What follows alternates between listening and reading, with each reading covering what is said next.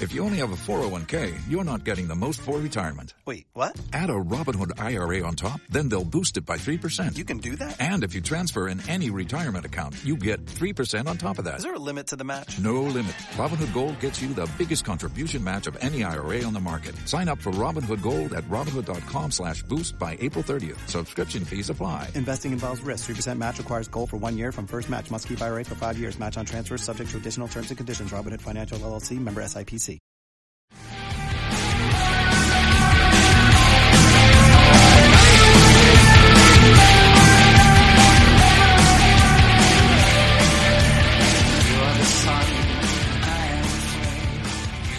For another one of our shutdown coronavirus shutdown one-on-one sessions, and this time we're delighted to be joined by, it still takes a lot of getting used to say it, but former Belfast Giants Colin Shields. Colin, how you doing? Hi Davey, thanks for having me on. Colin, this is going to be one of those retrospectives. We're going to try and go right back to the very start, and if you can, I'm sure you can you remember, you know, that fabulous rink that you went to in Paisley when you were just a little boy? I think it's funny you say Paisley. It goes way back even longer than that. I mean, for me, growing up, the first ice I was ever on was a rink in Glasgow called Cross Maloof. I don't know if you've ever heard of that rink before. Yeah, I thought it was in Paisley, but there you go. Yeah, it's in a nicer part of town. No offense to anybody out there, but that's not really. But my dad was involved with hockey back then. He was a player and a coach. With Glasgow Dynamos, and then played for Great Britain as well. And then my mom was a figure skater and figure skating instructor. So when I was younger, you'd have to check with them on the ages, but say, I don't know, 2, 3, up to maybe 4 or 5, started out skating across Maloof and hang around the rink when they were working and playing and coaching. And then actually when the rink shut down, stopped skating completely. My mom and dad both got out of the hockey and the skating game for a while. My dad focused on sort of his trades and construction and building and his business, and my mom stayed away from hockey for probably close to about 6 or 7 years till we found the Summit Centre. It was the rink in Glasgow which opened up. I'd have to say when I was probably about 8 or 9, my mom and I were actually on a Saturday looking for a bowling alley, a 10-pin bowling alley in Glasgow, which had just opened up, and we stumbled upon the rink and decided to go in there. And the manager of the rink used to work at the Cross Maloof rink, and he gave us a pair of skates to try. And I think for about 6 or 7 months, every Saturday I'd go public skating. Did that for a while, and then to fast forward a little bit, went to hockey school in Canada. My dad's brother lived in Canada. Went to hockey school there in the summer and loved it. Bought some equipment. My parents bought some equipment. Came back, joined the team, and things progressed from there. Well, as I said to you before we started here, you know, my reference point here is your elite prospects page, and obviously that Notre Dame summer, and then you came back and played a few games for your dad with the Paisley Pirates. Yeah, so then obviously I was growing up in Glasgow. They were playing, and at the Summit Centre was a big curling rink as well. And so we only really had hockey on the weekends, and you know, got to give my dad a lot of credit to my early hockey development.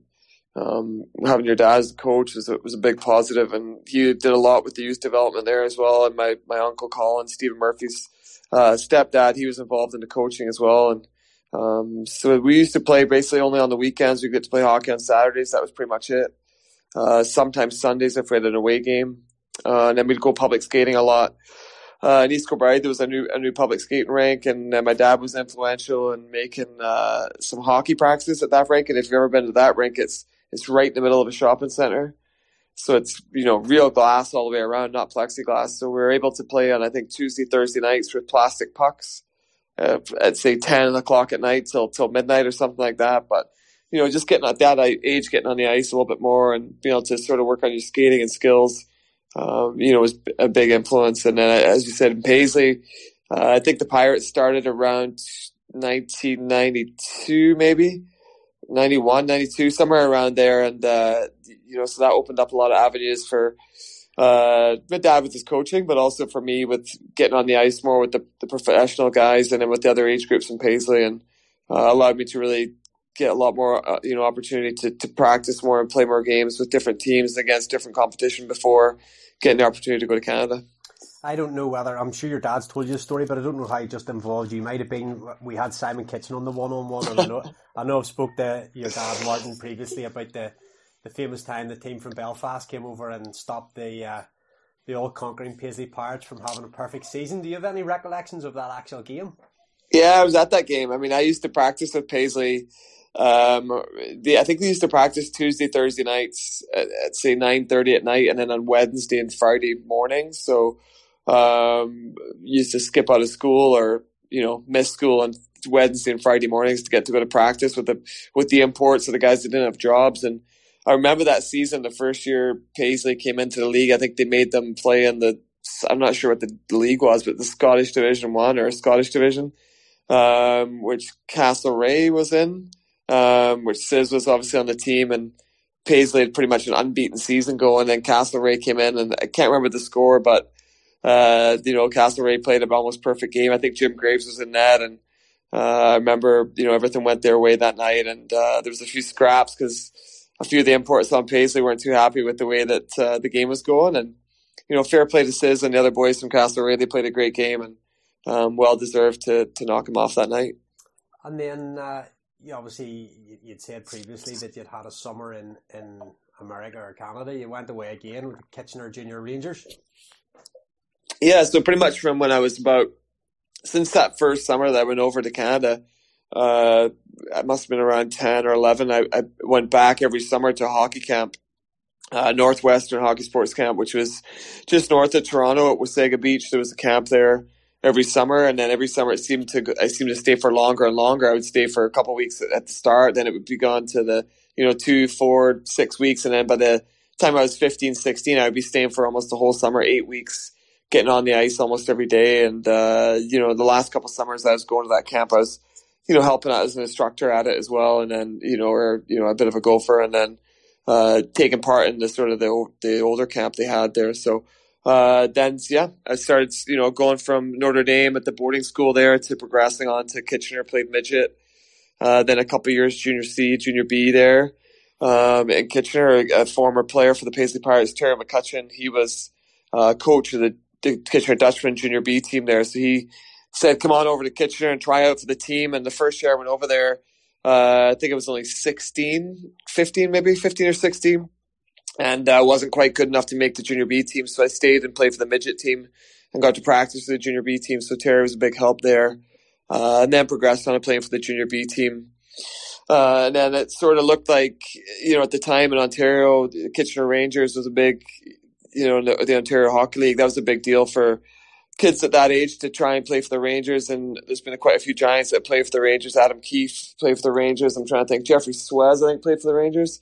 You'd have to check your stats there to see who else did. But, I always wanted to play in the OHL. You got to go to the games for free and watch those players. It was obviously a level up from what I was playing in junior B. But as a 16, 17-year-old kid, I didn't really have the size that I have now. That's a joke, obviously. But it was maybe a little bit later developing in the size department. So, playing the OHL wasn't really realistic for me at that point. So I had an opportunity to go down and play in Cleveland. There was a coach who was the assistant coach down there, Blaine Boyle, who was at the Northwestern Hockey Sports Camp. And he got in touch and said, hey, there's a junior A program down in Cleveland. Do you want to come down, have a look around, see what you think? And so my uncle and I drove down there one spring. Went down there, and the coach down there, late Tim Alexander, passed away a few years back. He was a great guy, great coach, ran that whole program, and the program was ran by the Goebel family. They actually own Lakefront Lines, which is the biggest bus company in a bunch of those states there, Ohio and Virginia, etc. And they were great to me and really took care of all the guys that played there. And, not a big arena, but, hockey was the only sport played, or the only sort of thing that was happening on that ice. So you got to go on the ice pretty much any time, any day you wanted. So for me as a 17, 18-year-old kid wanting to play hockey, it was perfect opportunity for me to go down there and play and get on the ice as much as possible. Was the Barons the place you played where the coach would drive the bus and sometimes skate you after a loss when you got back? Well, he wasn't quite driving the bus. I mean, the owner of the team, he owned the bus company. So we actually, me and a couple of guys, we had an apartment apartment above the offices of the bus depot. So people were coming in to buy bus tickets for, trips to Atlantic City, etc. And we were upstairs in this apartment above from the office. So a few good times are had there. But because the owner owned the rink and owned the team, we would get back from, I think we played Chicago or something. It's about a 6-hour drive from Cleveland, and we got spanked on the trip, and we get back on the bus. I think I told this story on the podcast before, and my dad was over, so he was on the bus, and he's like, that was a shit game, we lost or whatever, and he goes, we're gonna put a movie on or something, and the coach got on the bus and was like, no movies, boys. We're watching the game tape. So they put the old VHS tape on there, so I had to watch the tape. And anytime there was a goal scored or a mistake made, he would almost like rewind it and then just turn and look back and shake his head at the player who made the mistake. But then the funniest part was we get back to the rink at like 3-4 in the morning, and so we start unpacking our bags, and just like in true Youngblood style, he says, "Don't hang them up, boys. Put them on." And made us go out on the ice at 3 or 4 in the morning and bag skated us for a good hour. And my dad gotten back. My dad's like, I'm going back to the apartment. I'll see you when you get back. So we did that a couple of times. One time after our home game, he gave us like 15 minutes to grab a drink or something. And then we ate back on the ice, told all our families or friends that were there to watch the game to go home. He skated us for an hour. But Tim was a great guy. And some of the stuff I don't think he'd ever get away with now, and the way how tough he was on the players. And but I wouldn't change any of that for a minute. I mean, you would never think it's, back talking a guy like that, or, the passion he had for the game, and you knew how much that he cared about the players and wanted you to do well. And he knew what it took to be a winner. And he obviously was a big influence on me getting a scholarship to Maine out of Cleveland. Before we go on to the University of Maine sort of stuff, you had already had, GB honours under 20s. For a number of years up to then. For someone that wasn't really playing too much hockey, how was the international representation coming about? Well, I think going back to sort of like, I think back then, I remember we used to have Scotland v England games, and actually before I went to Canada, I broke my ankle, I think when I was 12 or 13 in a Scotland v England game in Fife. And then, so I think we were always sort of in touch with those teams. I think around the under 16 GB level, there was a School of Excellence camp down in Basingstoke, and all the best players from around Great Britain, Scotland, England, obviously Wales, and I think there was some kids there from Northern Ireland actually would go over. Maybe Mo might. You'd have to check with Mo if he was there, or Wally, but and you go there for camps in the summer. But I can't remember if I ever played any Great Britain under 16 games.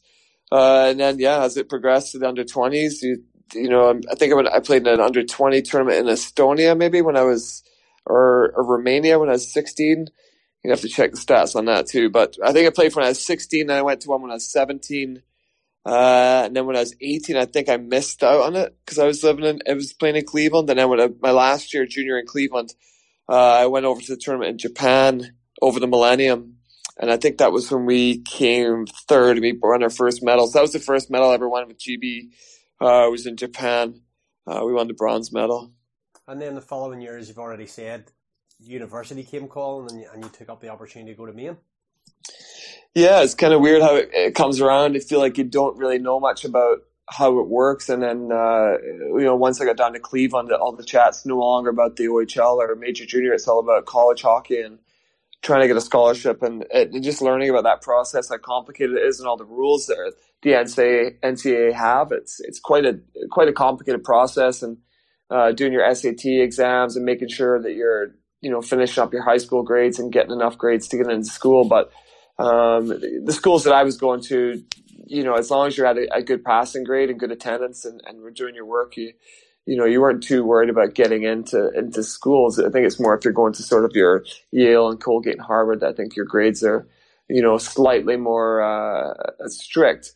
But so started my last year in junior. I had good points my first year, and then my last year it got off to a really good start. We had a good team. We won a tournament in Detroit, a preseason type tournament at CompuWare, and did really well there. And the ball just started rolling. I was leading the league in scoring pretty early on, and started to get some offers from some schools, and did a couple of visits, and went to University of Miami, Ohio for a visit, Michigan State, and then obviously went on my visit to Maine, and had some offers from other teams. I've spoken about this before, New Hampshire and Michigan, and a couple of other ones. But, once I went to Maine, I found that that was the place for me.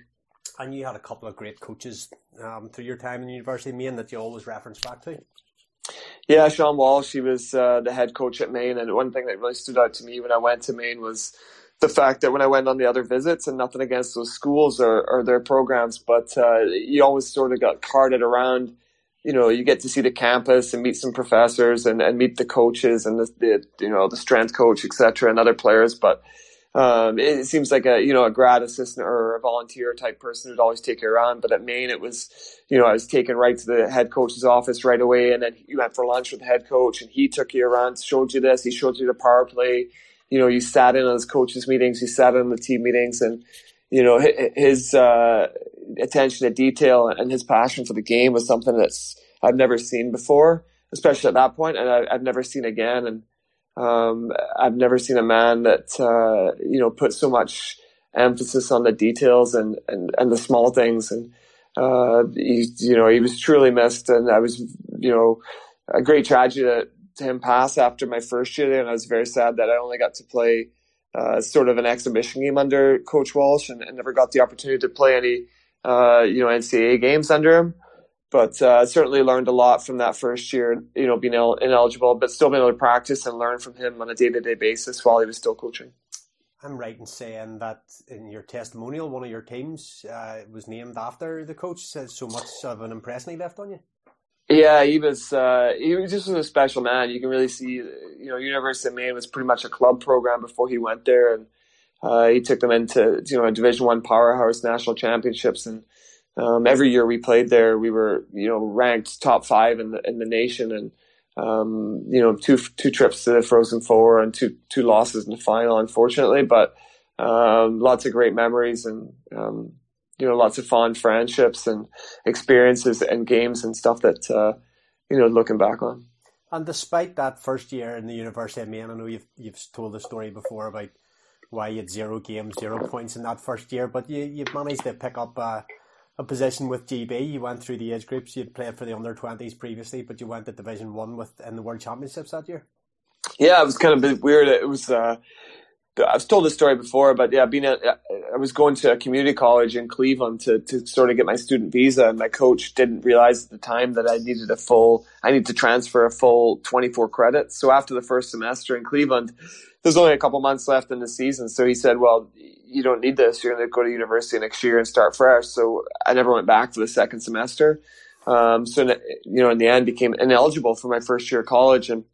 But we didn't realize this at the time. It wasn't until pretty much the week before the first games of the college season in October that this sort of came up, and the compliance department, they found out about this college I was at, and no one really knew anything about it. And so it was very unfortunate, but I think it would have been a lot different if I found out maybe in April or May the year before that I was going to be ineligible. But I think because you're ready in October and you're ready trained for the season to start. I mean, the season only really goes till the end of March or start of April, so it wasn't really that much longer. And I was able to continue working out and practicing with the team. It just turned into quite a long off season for me.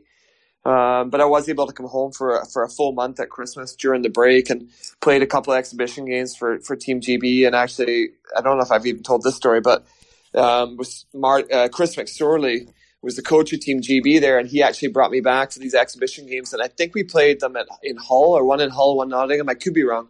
And after the games, he actually told me that he wasn't picking me for the team because I hadn't been playing that year, and he didn't think I'd be ready to play in the games in April or May, whenever they were. So I actually didn't make the team that first year. And I was quite distraught when I went back, and I just used that as motivation to sort of continue to train hard. And then it was maybe about a month before the World Championships, someone got injured or pulled out, and he called me up and said, hey, someone's pulled out and you're on the team. And I think I ended up going on to have, 6 goals in 5 games and some decent points in that tournament. He actually did, not many times does a coach apologize to you or admit they were wrong. And, I thought it was pretty big of him. He came to me and he said that he had made the wrong decision when he had considered leaving me out of the team. And he's glad that I came along, and we had a good team. And that's the tournament where it came down to us being tied with points with Slovenia, and it came down to the goal difference to see who was going to get the gold medal and get promotion. And then you go back to Maine, first season, make the all-rookie team, GB again, and on, right through your Maine career, you know, All-Americans, and had quite a successful stint in Maine. Yeah, I mean, looking back, it's one of those things where I think you don't appreciate it until after. I think at the time you're so focused on, you're enjoying the college lifestyle, you're training hard, and you're enjoying the day-to-day process of everything, and the college environment is just amazing to be able to play in front of 5,000-6,000 people weekend in, weekend out, of not only fans but your peers, like fellow students and student athletes from other sports, and just to experience that campus lifestyle, I think is something that's you can't really compare it to anything. And I did enjoy it, and I enjoyed every minute of it, but I think you don't really appreciate how much of a special thing it is till it's gone. And I think for myself, I was so focused on trying to become professional and trying to make the NHL that I probably let it pass me by a little bit without sort of savoring it. But looking back on all the memories we had at Maine, and some of the friendships that I created and people are still friends with now, and weddings that I went to of players I played with. And, especially with Maine coming back a couple of years ago, and it was really special that happened to be during the testimonial, that the week that the testimonial was on, and Maine was there, and getting to catch up with the coaching staff and other people involved with the team, that were there when I was there, was something that, I'll never forget. Even, it's almost 20 years later, and to have that at the time is something that was pretty special. Well, I was very fortunate to be at a dinner at the City Hall, and I was sat with the main coaching staff and some of their guys. Absolutely some brilliant stories they were telling me. But right at the very start, you talk about being focused on going to the NHL. Right at the very start of the main career, sort of probably around June 2000 time, you're drafted by the Philadelphia Flyers. That must have been mind-blowing at the time for someone that was, about 1920? Yeah, I mean, that was after my, so during my last year of junior there, there was always sort of rumors there's NHL scouts at the game. But I mean, back then there was no social media, and the internet was sort of just coming out a little bit, and dial-up, etc. And, you don't really know. I mean, to get like a draft ranking, you'd have to buy a Hockey News, which was probably printed 2 weeks before. So it was a little bit difficult to sort of know what was going on. And, it was my last year to be drafted as a 19, 20-year-old. So I wasn't really trying to put too much of a focus on it, just because I didn't want to be disappointed. I mean, I'd already got my scholarship to Maine, and focused on getting prepared for going to Maine was the number one priority for me. But obviously I knew the draft was coming up, and I heard a couple teams that were possibly interested, but I didn't interview with any teams, and there's nothing like that. And so, it was quite a surprise, but it's definitely an honor to be drafted. And the second, British trained player behind Tony, and obviously the one sandwiched in the middle after Liam Kirk was drafted there. It was an honor and something I'll never forget, and very proud of. You go through your university career, and did you go to training camps or anything in between that summer before you went to the ECHL, or how did all the professional move come about? So because you're in college, you can't actually go to the main training camps. So they have development camps in the summer that you can go to, and obviously you practice every day, and you do workouts, and you learn about nutrition, etc., things like that. But so in 2000, so actually before the first year I played, so in 2001. I went down to Philadelphia, and I stayed down there for about a month. And I think it's only supposed to be 2 weeks, so if the Flyers get in trouble for this, I paid all my own way. But anyways, between 2 weeks and a month, went down there, and then there was a group of guys, other guys who maybe played on the Phantoms or who played college, that were, trying to make the team the next year. Those guys are going back to college, and that was when I first met Jim Vandermeer. He was down there with his brother Pete. And there was other guys working out and skating that were part of the group. Patrick Sharp. I'm trying to think of some other guys that were down there.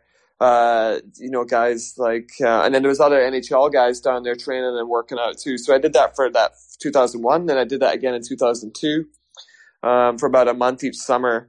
And then the summer before my senior year, I got the opportunity to go out to California and train with a guy called T.R. Goodman.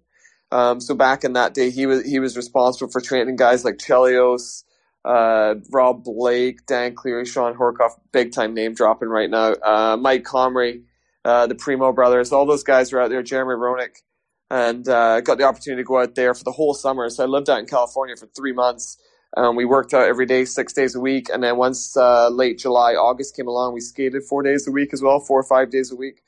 So got the opportunity to skate with all those guys and train, and that really got me ready for my senior year. And I felt I had a good senior year, going into sort of your signing window, I guess, after your senior year, hoping to give yourself the best opportunity to get a contract. And what happened after that?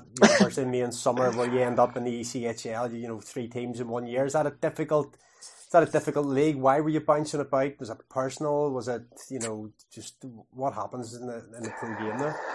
Well, it was a tough year for everybody, and it was the first year, I think, since 1994, 95 that there was I think in 94, 95 there was only a partial year of lockout too. So I think this was the first year that there was a full sort of lockout in a while. I'm not sure if there's ever been one. So at the start of towards the end of that year and into the summer, we were negotiating with the Flyers and trying to figure out what the plan was going to be or where I was going to end up. And it just looked like the Flyers were going to be stacked in the American League because it looked like there was going to be no NHL season. So I think guys who'd played less than a certain number of games and were on certain contracts could now play in the American Hockey League. So there was a big shuffle down effect. Where those American League teams are all going to be stacked. And if you listen to podcasts or read up about it, I think you can hear guys talking about that 2004, 2005 teams, American Hockey League teams that were some of the best teams American Hockey League's ever seen. I think if you go back, there's guys like Joffrey Lupul, Jason Spezza. I mean, some of the guys on those teams were, Ryan Whitney was playing for, if you listen to Spit and Chicklets, those guys were all playing the American League that year, and pretty stacked teams. So my agent at the time, he said, I don't think there's much chance of you making that Phantoms team. He goes, there's some other feelers out there. We can try and see what else is out there. He said, so he got permission, and we ended up getting a tryout with the Cleveland. Actually, it was the Cleveland team, which was the farm team for the San Jose Sharks. So I went to rookie camp with the Sharks, and that was out in California. And there was the Sharks, the Kings, Coyotes, and the Ducks in a rookie tournament there. And there was guys playing that tournament like Getzlaff, Penner, Corey Perry. There was guys on the Kings, like Noah Clark, all those guys. I mean, there's Dustin Brown. The list goes on of the guys playing in that tournament.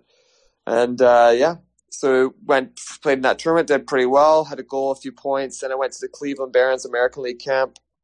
Felt like it did pretty well there, especially in the scrimmages and early on. And I was there for about 2 or 3 weeks, and it was right down to I've told this story a couple of times, but I played in 3 exhibition games. I just didn't score in any of the exhibition games. And looking back, I think if I'd had a couple goals in the exhibition games, I might have got a better opportunity to hang around there. And actually, I've told this a few times, but it came down to Mike Hoffman, the Hoff and myself, and they brought me in, and it was literally, they weren't in the room at the same time, but Roy Somner, the coach, was there, and he just said, it's going to be a tough league this year, and we just need a bit more size and toughness. And he literally said to me that he scored a lot in practice and the scrimmages and in the practice games we played, but just in the exhibition games didn't make goals, and so we're going to go with the other guy, and that's the way it went. And from there, the way it sort of works is they can recommend, because I wasn't under contract, they can recommend a couple East Coast League teams. But prior to that, I'd been contacted by a couple, San Diego, Idaho, Atlantic City, to name a few, and decided to go to San Diego, and sort of worked out to, maybe got off to a bit of a rough start there. Didn't sort of cement myself the way that I should have, or maybe wasn't mentally quite in the right place. I thought that, I should have maybe had a better crack or gotten an opportunity in the American League, and my attitude maybe wasn't quite where it should have been. But just to get off this really slow start there, and points wise didn't do myself justice, and end up getting a trade to Atlantic City around Christmas time and did really well points wise there. And just ended up in Greenville to finish the season. Just one of those things, if you're not under an American League contract, or you're kind of at the hands of the owners and the general managers there, and you're just another pawn in minor league sports that gets moved around. And at the time it was sort of a learning experience for me, and a very tough first year pro. I don't know if it would change that when I'm back. Maybe selected a different team, but just the way it goes, I guess. When you look down your career numbers and trophies and personal awards, that kind of thing, it would be hard to say you could look back on any of it with regret, but do you ever look back at that 2004-05 season and wish you'd done something slightly different? Is the margins that fine that your AHL stroke potential NHL game came down to 3 exhibition games where you just couldn't find the net? Yeah, I mean, I think that the guy did say to me, it's not like I'm making that up, and I did feel like in the training camp I was, speed was fine and my shot was fine, and but obviously maybe as a smaller player, especially in that league that year, if I had lit it up in the games, had 2 or 3 goals, I think you'd made it hard for them to let you go. Whereas if you're supposed to be a scorer, an offensive player, and you're not putting the puck in the net, you've only got that one opportunity, and if you don't show your stuff at the time, then they're going to pass you up. You're not going to get a second opportunity, especially in a year like that where it is very tough to make American Hockey League teams. And looking back for things I would do differently, I don't know. It's tough to say what you would do differently. I think that I was living out in California at the time, and I thought that San Diego was only 2 hours away from where I was living in LA at the time, and thought, it'd be an easy transition just to move down there. And, possibly looking back, it maybe wasn't the smartest decision for hockey wise. I think there was maybe better development for me in somewhere like Idaho or even Toledo at the time. I know it's, not as pretty a city as, San Diego. And I think perhaps at the time I maybe just chose the easier option for location-wise, but probably development-wise, I should have maybe, thought of somewhere a little different. And then maybe that summer, one of the key things happens to you in your career. You go to GB, and you play 4 games in the Division 1, but you hook up with a former Belfast Giant whose name hangs at the bridge there, Colin Ward, and you end up in the Belfast Giants later that winter. Yeah, I met Colin and some other guys, Jeff Hode, that had played for the Giants previously, and but it sort of came around. I think it was in about August time, early August. I got a call. I was in Canada at the time and was training there in the summer, and I was still trying to get an American League tryout at the time. I talked to a couple of East Coast League teams, and Ed Courtney called me and said, "Do you want to come play for the Giants in Belfast?" And I said, "Well, I'm still trying to hold out for an American League tryout." And he was very respectful at the time and said, "Yeah, that's not a problem. We'll sort of keep an open line of communication and let me know how it goes." And I went to a training camp in Grand Rapids for the American League and was there, played a few exhibition games, and didn't work out, of course. And then after that, came back home and spoke to Ed, and he said, "Yeah, we've got a guy picked up an injury, and we've got a spot open, but I couldn't come until November 1st until they made a couple moves." And came over November 1st. I think about a month after Theo came over. And then the rest is history. Started on that first year. Had a great year. We won the championship. Close battle with Newcastle most of that year, but to win it that year, my first year over, was a nice relief and sort of gave me some confidence. After a tough first year pro. What was it like playing in that 05 Belfast team, with Theo? Ed Courtney was something special. Curtis Huppy smashing goals in. You came in. It was just a team, Jason Bowen on the back end, good goaltending. It had a little bit of everything, that team.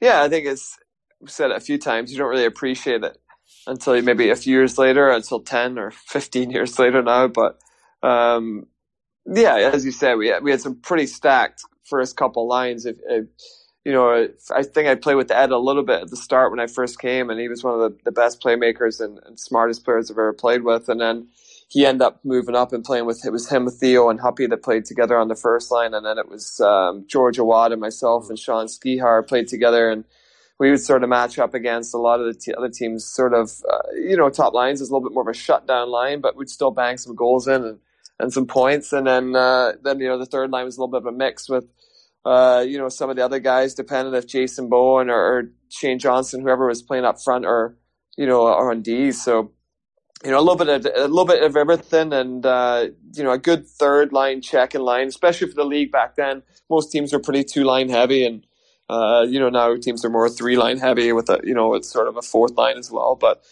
different game back then too. But you said you probably put the top 2 lines in their day against any sort of top 2 lines now or anything. I mean, it's a different game, different speed. But and then you say Mike Menard in net, and then Nathan Craze stepping in as well when Mike was injured. So it was definitely what a great year. And I saw a picture the other day of I think it was at the banquet or something, and it's just funny looking at all the old styles and hairstyles and clothes and everything. And I think when you have a 3-line team as well, you're like, where's the rest of the players in this? You go from a team like 24 guys. Team Giants had many players they have this year or last year, like 24 players, and they look at that team as like 17 of us. Yeah, And one thing that sticks out towards the end of the regular season, maybe about 4 or so games to go, was Ed Courtney having his famous meltdown. I think it was Boniface's tossed away the game, disallowed a goal. I can't remember exactly what exacerbated it, but have you seen a coach going that mental before? Well, maybe the last couple of years. Just kidding. But no, I think it came down to, because it was like a Saturday night or something at home, and we could have won the league at home, I believe. Is that what it was? I think it was against Cardiff. Yeah, so we could have won the league, and it was maybe a close game, and then he disallowed a goal or made a bad call. They scored in the power play, and Ed just lost the plot. And then Theo actually got kicked out of that game as well. And then it turned out Newcastle played Edinburgh or something on a Thursday night, and then they end up losing. So we won the league. I've never won the league on the ice. This was on the Thursday night. So then we end up winning on the Thursday, but then our next game was on the Saturday in Nottingham, I think. But Ed and Theo were both suspended for it. So if you see a picture, the first picture with the trophy is actually on the ice, and they're wearing like a suit or a tracksuit or something. So it's kind of a funny story. But I've never seen a coach throw that many things onto the ice. It was just like, one thing after another. And then you can actually see on the bench that night too, there's just, now I think the bench is the same size now, and there's players that have to stand up because there's no space on it. And then you look at that there on that bench, and there's just like gaps everywhere. You could fit about 10 more players on there. And then that season, and I know we'll look back on different seasons. We maybe look back on last year, where we're the width of a post in 2 games against Ireland and against Cardiff, and I think it was yourself at a slap shot in the playoff final that could have changed history. We go to the playoffs that year. Should we have won the playoffs that year? Yeah, I mean, the playoffs is I've said this so many times. The playoffs is it's literally 2 games. I mean, you have to get some bounces, have some breaks, and you have to get some calls, as we've seen over the years too, and you just got to have things go your way. If things go your way for a couple of games, you can finish 8th place. Newcastle, I think, finished 2nd that year, obviously, and then went on to win. But you've seen teams in the past finish 8th and then win it. So I don't know if we should have won or not. I think we had the best team over the course of the season. I think won.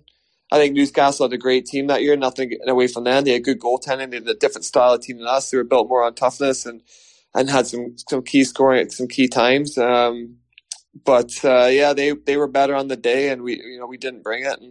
And they deserved to win on that day.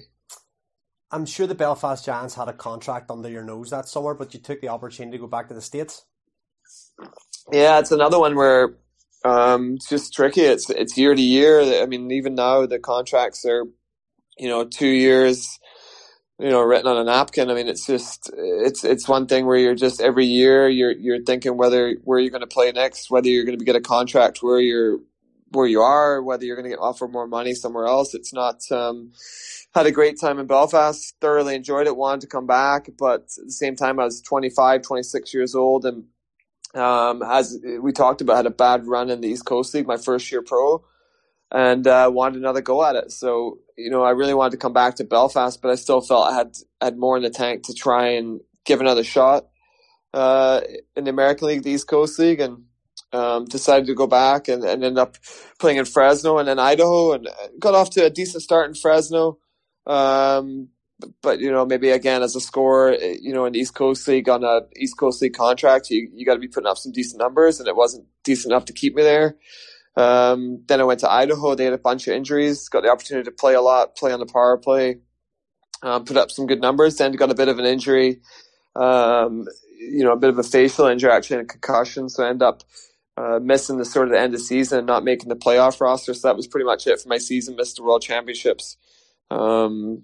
And then, but it was one of those things where I wanted to try and give the American League another shot. And, I thought I played pretty well in Idaho, and if I was going to get a shot, that was sort of going to be it.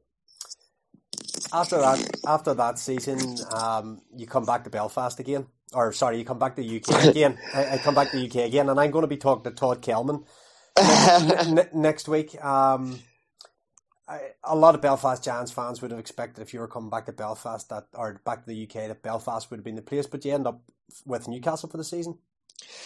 Yeah, I mean, it was sort of springtime, and Todd had just started, taking on the GM role in Belfast, and I think I talked to him a little bit, and I was talking to Rob Wilson, who I'd known from Team GB, and I think Todd was still pretty young in the general manager's game, and maybe didn't maybe I wouldn't say appreciate. Him and I are really good friends now. He's the MC at our wedding, and we've laughed about so many of these things, but at the time probably didn't put the importance on, especially back then when you had 10 British or 9 or 10 imports on a team, how important it was to have good Brits. And it was nothing against him, but especially being young, and I had a great time in Belfast, but it was one of those things where, I felt like I was sort of due something, even though no one's really due or owed anything in the game, but you want to kind of get what you're worth. And he didn't really think that I was worth, what I thought at the time, and we couldn't really come to agreement. And, the Vipers did, and I went there for a year. Had a good year there. We had a good team, and a lot of injuries, but had a good run there, a good time, and I made some good friends as well. And but made my way back to Belfast, the next year. It's an arena that I miss travelling to. As a fan, the Newcastle Arena, it was a really great place to play hockey. Yeah, it's weird. It's not like a pretty arena. It's not in great shape. It's locker rooms are right next to each other. The boards aren't great, but it's a good rink to play in. I always enjoyed playing there as as a Viper, and even when you're from Belfast, to go play there is always a great atmosphere and stuff. And it's a shame that there was no team. Well, there's no team there anymore, and they always had passionate fans, and I thought they had a good enough following that they could have continued. But of course, in the current climate, and it is expensive to run a team, and I thought Rob and Paul Ferrone did a great job to keep it alive as long as they did. And if you're losing money in a business like that, and there's only so much you can do after a while. No, I don't have the reasoning here, but no GB representation that summer. Was there an injury? Was there a reason? Yeah, in the playoff semi-finals, I think we played Coventry in the semi-final. I got a slap shot on the inside of my foot and finished the game, of course. And then after the game, went to hospital and I broke my foot. So I wound up being out in Nottingham on the Saturday night with a massive cast on. But there was no third, fourth place game that year anyway, so I was really disappointed, because if there was, I would have got to miss it. But so I broke my foot, so I ended up had a cast on for the first 6 weeks of the summer, which was disappointing, because I think that year the tournament was in Austria, and it was one of those ones where the hotel is just a 5-star hotel right next to the rink, and so it was a tough one to miss. 65 points in 50 games for the Vipers. Rose your stock even more in the UK. The Belfast Giants came and sorted a contract that summer. Yeah, that was when Steve Thornton was coming back to the Giants there in 2008, and I talked to him before, and I'd known him from Team GB, and one thing I thought, saying we were talking about money and things, I think I've always been pretty fair with contracts. I've never held out or held a gun to a team's head. I think I've always been pretty reasonable and very lucky to play the game that a game for a living for as long as I have, and try not to take advantage of situations. And the Giants were gracious enough to offer me a contract at the time, and came back. I think it was on a 2-year deal, and signed, and Steve was there and came back. And then next year, I think we won the Challenge Cup and the Knockout Cup that year. And that was a really good team. It was a young team, and guys like Bobby Robbins and young Davy Phillips and Andrew Martin, Paul Dennisett, so Stevie Lyle and that. I mean, a great team, some great memories from that year.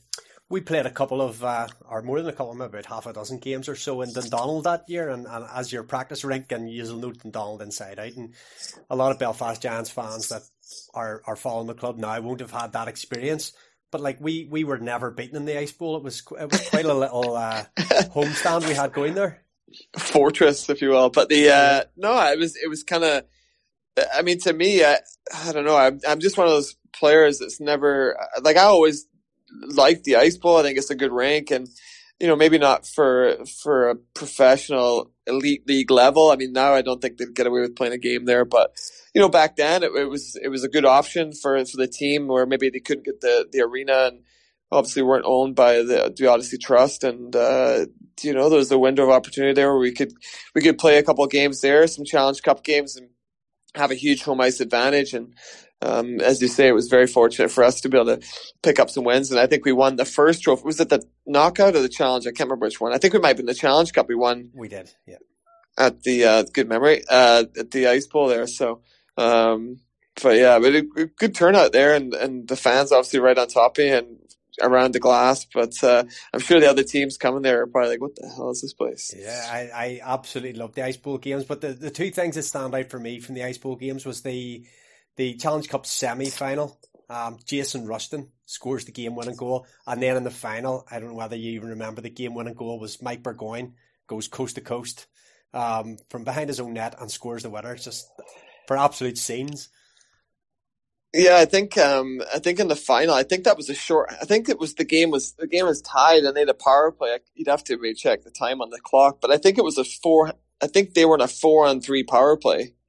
I don't think it was 5-on-3. It was 4-on-3 for sure, I think. And he scored a short-handed goal, yeah.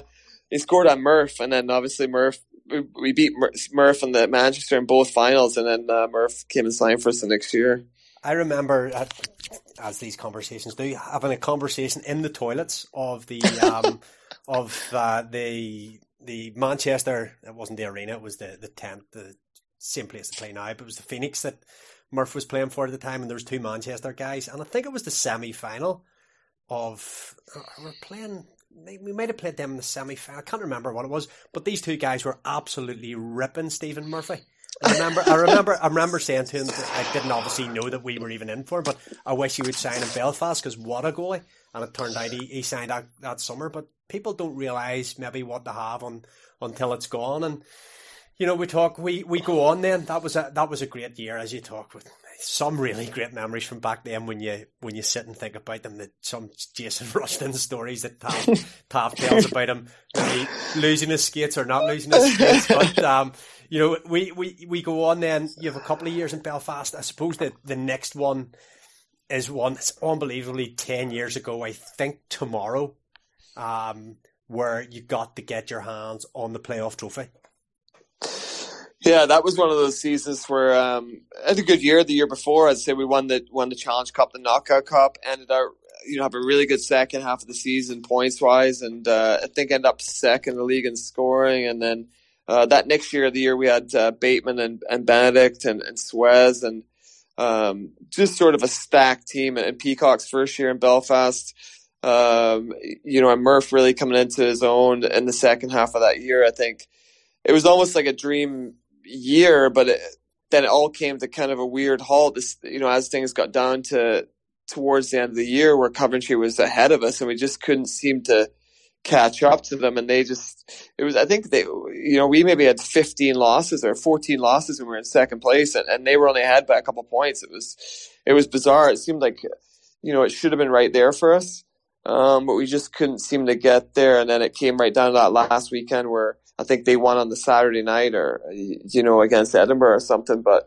going into that playoff, we played against Newcastle, who sort of had been a big rival for a couple of years there in the semi-finals, and we dusted them off pretty easily. And then we went on to play Nottingham in the first semi, 1-1, I think, and then went to a shootout. Suez scoring 2 goals in a shootout to get to the final. And then in the final, obviously against Cardiff, Murph played unbelievable, made that huge save against Beerbrier, and and the rest is history with Chevy. And I think it was fitting for our team. I think we did deserve to get something out of that year. I mean, to have such a stacked team and dominate, I wouldn't say dominate, but to have such a dominant team, I guess, before I'd say, and to come out empty-handed for that team would have just been devastating. And, we had such a close-knit team that year. We probably had more fun.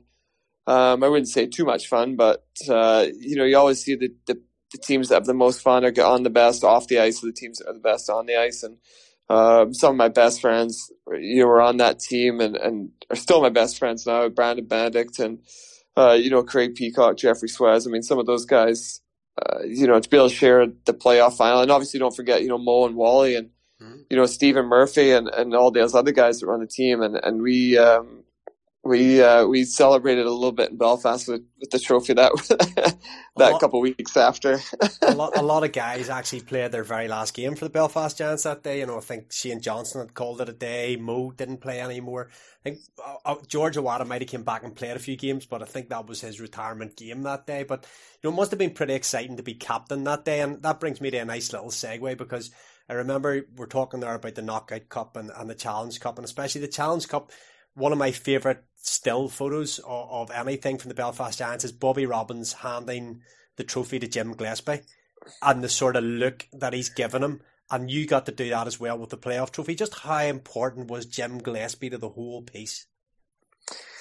Yeah, I mean, he came in at a tough time for the Giants, going way back when, there was some financial troubles, and it was sort of at the brink where, the team might not have made it any much longer, and, put up a lot of his own money and went to people to convince them that, the Giants is a good thing, and it's something for the community that both sides can both share. And we probably wouldn't be having this conversation if it wasn't for Jim and his family, doing what they did and putting in the money that they did. And, that's one of those things you don't appreciate it till later on. And, to be, captain that year, most of that year, and then be able to, hand the trophy to Jim. And there's that picture where we're both sort of holding the trophy up at the same time. It's, he's such a great man that did so many amazing things for the community and for people.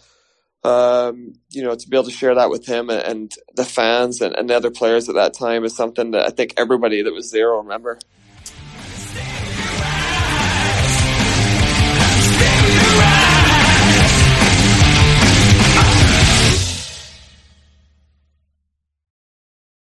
Sports Social Podcast Network.